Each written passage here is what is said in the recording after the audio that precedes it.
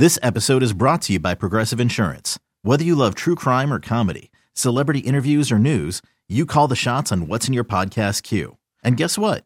Now you can call them on your auto insurance too with the Name Your Price tool from Progressive. It works just the way it sounds. You tell Progressive how much you want to pay for car insurance, and they'll show you coverage options that fit your budget. Get your quote today at Progressive.com to join the over 28 million drivers who trust Progressive. Progressive Casualty Insurance Company and Affiliates. Price and coverage match limited by state law. Another day is here, and you're ready for it. What to wear? Check. Breakfast, lunch, and dinner? Check. Planning for what's next and how to save for it? That's where Bank of America can help.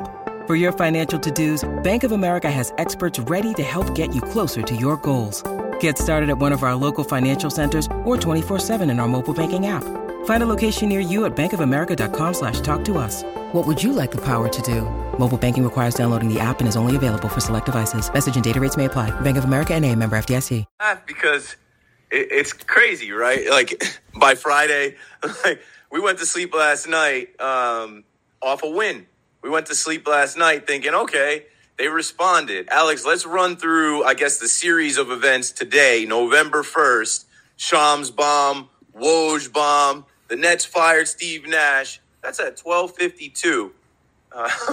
And Twitter starts going crazy not long after that because the decision was mutual. I'll let Alex run through all of these screenshots so anyone that missed Twitter earlier and how that all played out can see. One thing led to another. Ime Udoka's name immediately. It's 2:12. That's like not even 2 hours after. So this all had to be in the works, right? Could be finalized in the next 24 to 48 hours. Robin already knew. Like in our chat, Robin was like, yeah, by Friday. Keep going with the screenshots.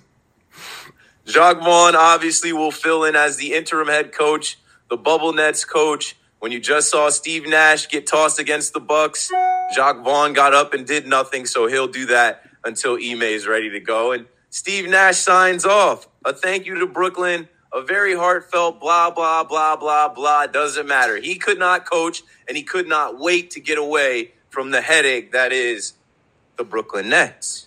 I wouldn't be able to wait either. God. And first of all, I think the Kyrie thing is still going to have to be addressed. That's one. Two, the Udoka hiring is going to have to be addressed by the team, given the fact that he was under suspension by the Boston Celtics to start the season. And then three is the macro perspective of what this means for the team. Because I expect once Udoka takes over for the team to improve. He's a better coach. I believe will have the respect of some of the players in the locker room, most notably, obviously, Kevin Durant. And I expect the Nets to play better. I expect the Nets to beat the Bulls. I expect the Nets to maybe go on a little bit of a winning streak. You know, firing a coach tends to galvanize a team for a short period of time. I expect the Nets to be coached better as a whole. But what it might mean is doubling down on this era. And that is, I think, the big question. Do you really want to double down on this era? Or if you're a fan, or is it the reasonable move if you're in management to press the big red button and say enough is enough, you know, buy Kyrie, trade KD, move on and reconstruct the team. I think that's the crossroads you're facing, and a move like this means they're pushing the chips back in. I could be wrong. Maybe they... Yeah, I mean, this is a doubling down on controversy, right? You have Kyrie and that radioactive situation, which is still yet to be touched by the Nets or the NBA. And now you're bringing in what was really the first major, personal craziness story of this NBA season, I guess, of the off season.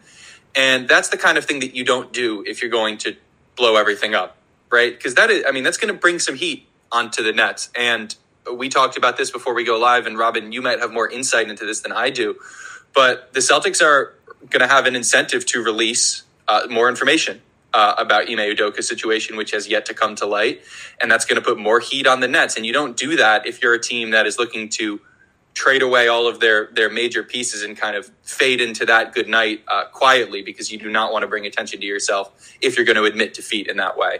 Well, every time there's a move like this and the dust settles a little bit, there's always the reported piece of how did we get here that has like the nuggets of information we didn't have before. So whomever that is that drops that is going to put a couple of the things that they get from whoever their sources are as to why the Udoka situation broke down to the degree it did with the Boston Celtics. Okay, so let's back up a little bit.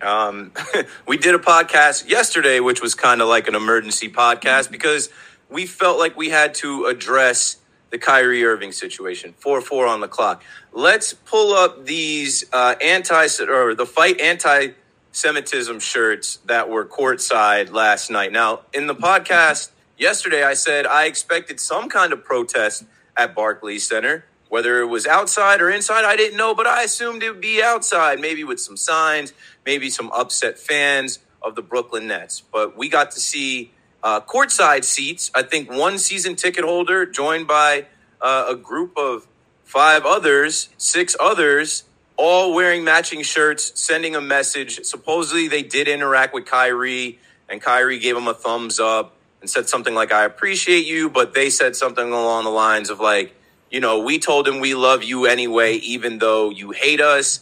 It is a bad look. Brooklyn is a area with black people, Jewish people, all kinds of people. The Brooklyn Nets have a diverse fan base. Anyone that's told you that the Brooklyn Nets aren't selling tickets or that, attendance is down, that's a lie. I put together a couple screenshots from the first few games, 100% capacity at Barclays Center, except for last night, Halloween night, coming off of Kyrie not apologizing, not saying, not even clarifying his post. So here we are today.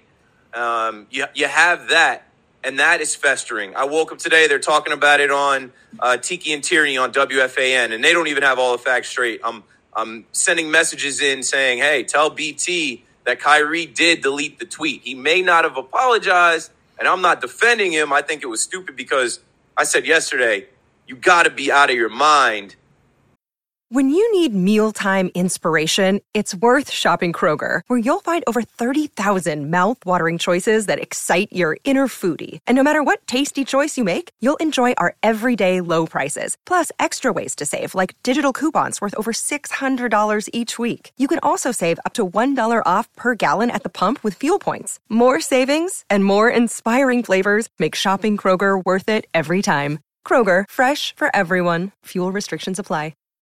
To do something like this after the week you saw Kanye West have. You see Kanye West getting his ass beat and you decide to jump into that?